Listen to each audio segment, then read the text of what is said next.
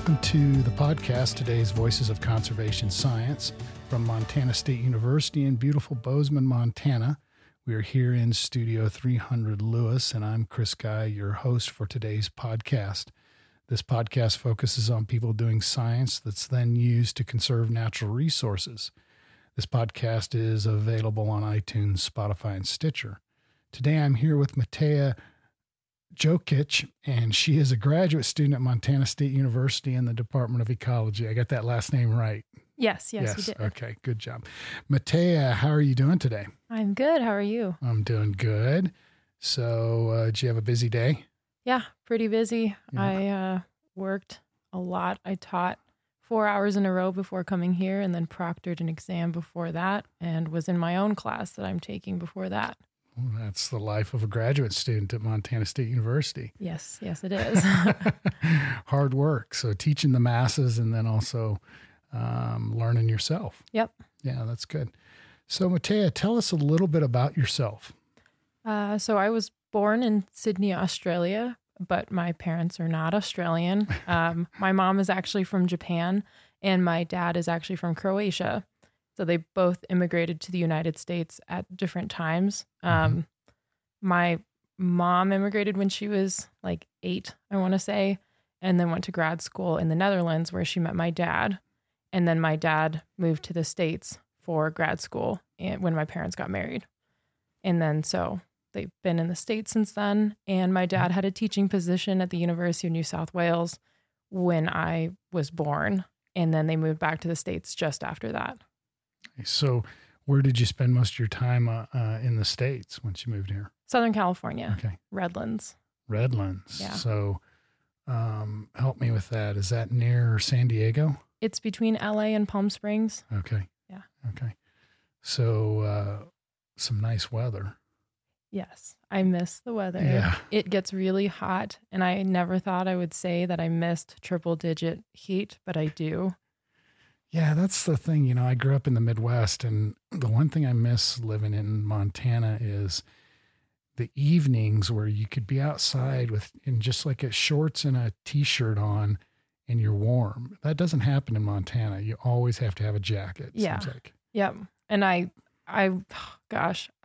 used to, as a kid, we'd go outside late and then have a barbecue or something, and we'd be swimming in the pool, and it'd be 8 p.m. and you could stay in the pool and you weren't going to freeze to death. And then you get out and you'd be cold, right? Yeah. And then I moved here and I realized what it actually meant to be cold. Yes. Yeah. So how many languages do you know? I know English, and then I learned Spanish in college. UC San Diego had a requirement, at least within my college, that we had to take 4 quarters of a language. So I took Spanish. And I would say that I was pretty proficient before I left California. And I was able to talk about my views on politics in Spanish and describe like non-tangible things. So now I don't think I have that as much. And then I studied abroad in Croatia for 1 summer. And I did not get very good at speaking Croatian because many people wanted to practice their English with me. And I know a little bit Japanese, like what my mom would say to me. So if we're at the store and she wants to tell me something's expensive but not offend someone, I can understand things like that. That's great. So you mentioned a little bit of your academic background. Can you fill us in on that? Where did you get your bachelor's degree and what was the degree in? So I got my bachelor's degree. It was a bachelor's of science at the University of California, San Diego, and it was in cognitive psychology. So you got a degree in cognitive psychology, but now you're here in the Department of Ecology and working on fish. So I'm curious how you made that leap from cognitive psychology or that degree and what got you interested in kind of the conservation position you're in now. Yeah, so it was kind of a roundabout way of getting here. My junior year, I was given the opportunity to volunteer in a physiology lab at the medical school, and we were studying hypoxia and the effects of high altitude in humans. And after doing research there for, I think, about a year, they let me go to the International Hypoxia Symposium in Banff. And so I got to that was actually my first conference that I went to. And they presented this session on comparative models. And I was very interested, and they were generally all fish or all birds. And so after that, I thought, oh, I don't think I want to do psych anymore. I kind of want to go into comparative physiology. And so that piqued my interest. And then following that experience, I started orienting myself towards a more animal research area. And then I worked in South Dakota for 6 months after I graduated from undergrad. And I kind of changed my mind from comparative physiology to maybe ecology and fisheries management, because that was the internship that I was working with, and I really enjoyed it. So then I applied out here. So you went from Southern California to South Dakota for an internship. Yep. That's very bold and brave. What drove you to do that? So my dad works for Esri, and they do GIS work. Okay. And he was working with the guys out of Pierre, South Dakota, and Game Fish and Parks. And he had been telling me how, I guess my bosses were telling him how great the internship program is and how fun it is and how much fun they have with the interns.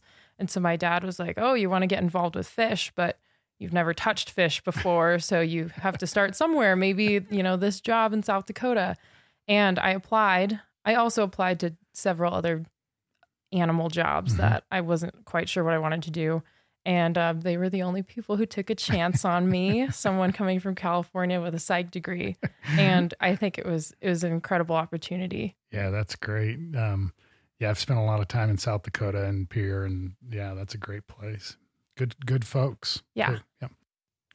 So curious who or what may have been instrumental in getting you interested in conservation, maybe before the kind of a light bulb event when you were doing that comparative physiology work, but before that, maybe when you were younger, was there an individual that or something that you experienced that got you interested in conservation?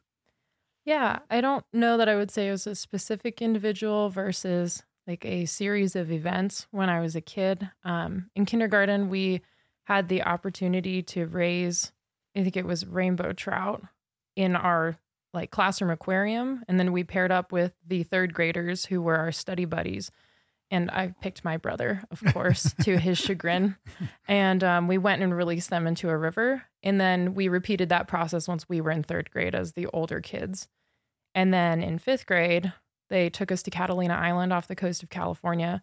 And we were able to go snorkeling and hiking and do all of this stuff outdoors that I didn't necessarily, not that I didn't have a chance to do it when I was a kid, but my family was more focused on like playing sports and getting us to hockey practices and hockey games. So it was kind of my first introduction to like biology firsthand in front of my face and picking up starfish and looking at Garibaldi in the water. And then again in eighth grade, we went to Catalina Island, and each one of us was given a person in history who we were then supposed to reenact throughout the entire trip. And we were on a sail ship, and I was a scientist. And so I was supposed to go out into the tide pools and find new species of animals. And it was great. Yeah, it was great. It was so much fun. Yeah. And since then, I feel like Catalina's been kind of like one of those, it's not like every day I think of Catalina, but often when I think about like, a really great trip that I went on, it was backpacking the island when I was in my 20s. It was being there when I was in middle school, being there in elementary school. And I realized that may have been one of the catalysts to get me interested in being outdoors. Just some foundational experiences that then when you had the opportunity in the comparative physiology lab and then South Dakota, it all started putting the pieces together. Yeah. I didn't know you could have a job where you could actually go out on a boat and have fun. That's very cool. So,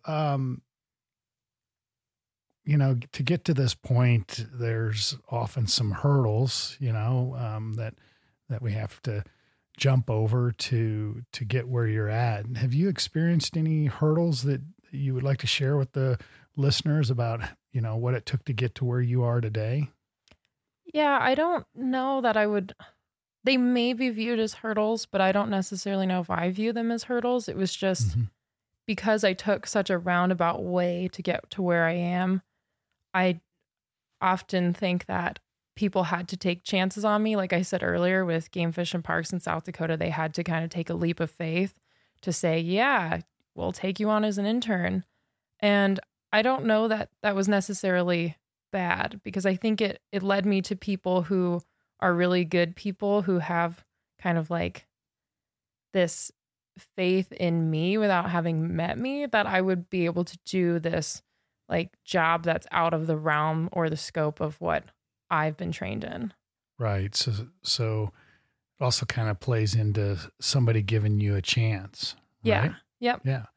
And we've interviewed a lot of folks on this podcast, and that's a common theme. Somebody is given somebody a chance to shine, and then they keep moving forward from there. Yeah. And that's something that I try and think about in my position here is, giving somebody a chance. They might not have all the pedigree, so to speak, that some people have, but there's something about them that, let's give them a chance. Yeah. And I agree with that. You're listening to today's Voices of Conservation Science, and I'm here with Matea Jokic, and she is a graduate student at Montana State University in the Department of Ecology. So let's switch gears a little bit and talk about the research that you're working on. What are you doing? So I'm working on expanding the non-lethal tools that are currently available to fishery managers to assess the status of the endangered pallid sturgeon. And so just to think about this for just a second, what do you mean by tools? I think everybody knows what non-lethal means, but just thinking about tools, I think most people might think of like a screwdriver or a hammer and things like that. What do you mean by these tools? I often think about it similar to when you go to the doctor and they're taking your height and your weight and your blood pressure and all of these metrics to then give them a little bit of insight into how you're doing health-wise.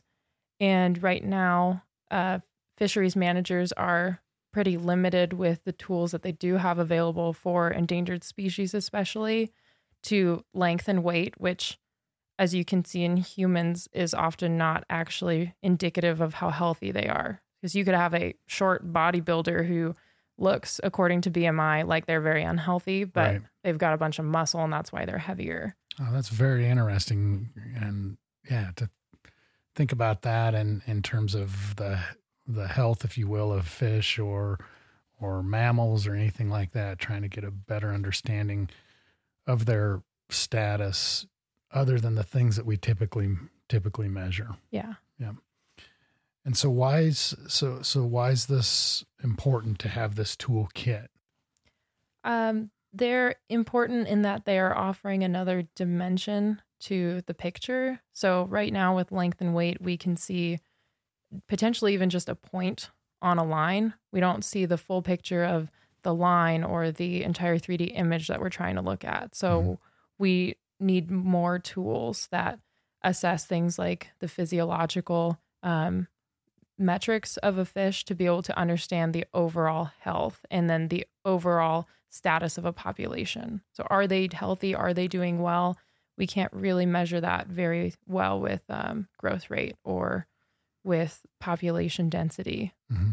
So then you would tie, and this is beyond your scope, I believe, then they would tie maybe the health measurements that they obtain from the tools that you recommend to management actions, for example. Yes. How much water they release from a reservoir or temperature or some type of habitat manipulations. Then they could use your tools to look at the health status of those fish and see if they're doing good or not so good. Exactly. Yeah, that's very cool. So, so can you dive into a little bit more about what some of these tools might be? Yeah. So I think my favorite tool would be the Distel fat meter. And maybe that's just because it's called a fat meter. I love the fat meter. But we're using that hopefully to estimate the whole body lipid content and the whole body energy content of a fish which those two variables are important for survival of the fish in the wild. And currently, the only way to determine that is through proximate analysis, which is a lethal method in which we have to kill the fish. And we don't want to be doing that with endangered species. No. And so that's probably my favorite tool. And then... So just thinking about that and your, I guess it was your analogy earlier, can fish be too fat? Yes, fish can be too fat. Okay. Similar to people being too fat, I think. And that might be unhealthy for fish. Okay. Yeah. Yeah, I was just curious about that because a lot of times we think about fish and everybody wants to catch the biggest, heaviest fish, but it might be that fish isn't in the best health. Yes, exactly. Just like people. Okay. Interesting. And then another tool? Another tool that we're looking at would be blood analytes. So we're taking blood from our fish.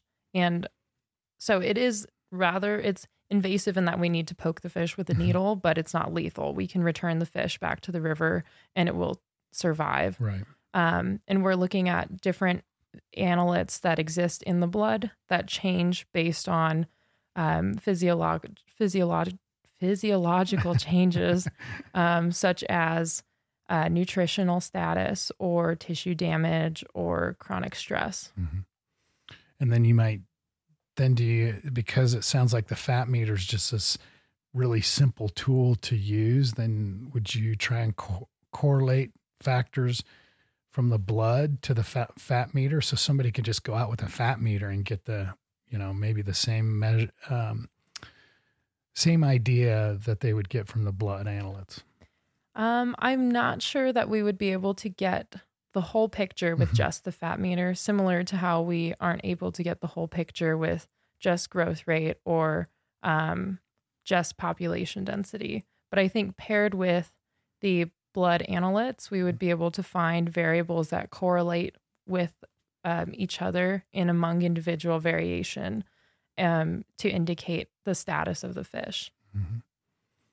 Very neat. Have you done any of this work to date?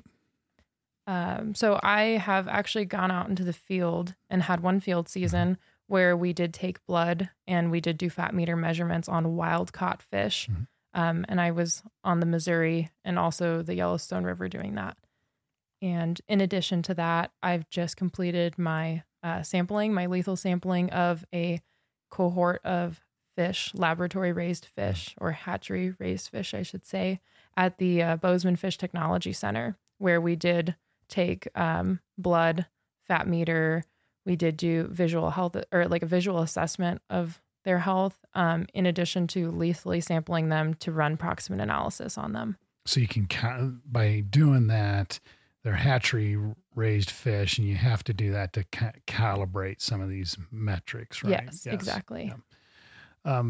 Kind of exciting to be out on the river and catch one of the wild pallid sturgeon out there. Yeah. And I was lucky enough to help do brood stock. Oh, that's fun too. So we got, I think actually, I don't think we caught a female, but we had male, so that were wild, and that was pretty exciting. Yeah, they're very impressive fish. So you've touched on it a little bit, but just if you could elaborate a little bit more on why this research is important. Yeah. So we, right now, as fisheries managers, are limited in being able to assess populations that are on the brink of extinction, potentially reaching a threatened status or endangered status. And this, hopefully, expansion of the tool set will be an applicable concept to other species that may follow the same path as pallid sturgeon. And we would then be able to catch those fish, that species, before it was too late and they were extinct. So you're saying then this tool's applicable, you think, could be applicable to other species? Yes. For this set of tools? Yes, I do think so. That's great. So what's the best thing you could discover relative to this project? I think the best thing that I could discover relative to this project would be a comprehensive tool set that does, in fact, illustrate the health status of a fish. And that is applicable to not only a pallid sturgeon, but also the entire sturgeon family. And beyond that, all fish. Yeah, I mean, what a great contribution to the profession where, you would,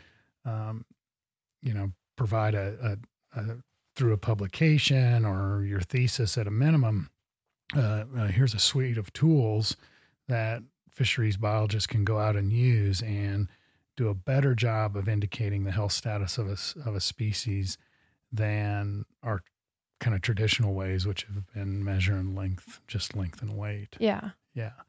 That's great. And, I think this, I've said this before in this podcast, but a lot of times I think students don't understand the ramifications of their projects. I mean, if you come up with this and it's applied worldwide, what a unbelievable contribution to have that at this stage in your career is very cool. Yeah. Yeah. No pressure. Yeah. But make sure you get it right. No, I'm just kidding. So, our last question is kind of a softball question, if you will.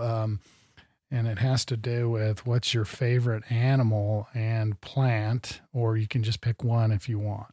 Okay. So I would probably pick the robin as my favorite animal. And I realized this recently because I haven't really seen birds in a long time, I think, because they're just not around as much in the winter. And I looked out the window and I saw a robin and I was just ecstatic because it's spring. The robin's hopefully going to come to my bird feeder. And they used to bathe outside my apartment in South Dakota. Okay. There was just a puddle and they're great. Okay. Yeah. A lot of the animals or plants are typically what people are feeling right now. And you're feeling like you need some robins because that's an indication of spring. Yeah. Get some warmth. How about a plant? You got a favorite plant? Yeah. I think the bristlecone pine would be my favorite plant. And no questions, that doesn't change over time or based on my mindset. They're a long-lived species, right? Yeah. They're incredibly long-lived. And where I used to do research in my undergrad, there was the bristlecone pine forest in California was just down the road from the Barcroft Research Station. And they're just they're incredible. I can't really describe it any more than incredible. And you don't necessarily understand their presence until you are there in person with them. They're really gnarled and they're curly and they're old. And it's just, that would be very cool to see. Yeah. Yeah. And so I think there's a theme here because pallid sturgeon are very long-lived too. Yeah. Yeah. And so that's the theme, except for the robin. Yeah. We might have to reevaluate the robin, but that's how you're just feeling today. Yeah. Okay. Well, Matea, thanks for taking the time to chat with me today. And I wish you the best in your studies at Montana State University and your research on pallid sturgeon. And if you enjoy the podcast, we'd like to hear from you, and please share a review. Thanks for listening to today's Voices of Conservation Science, and please spread the word about this podcast.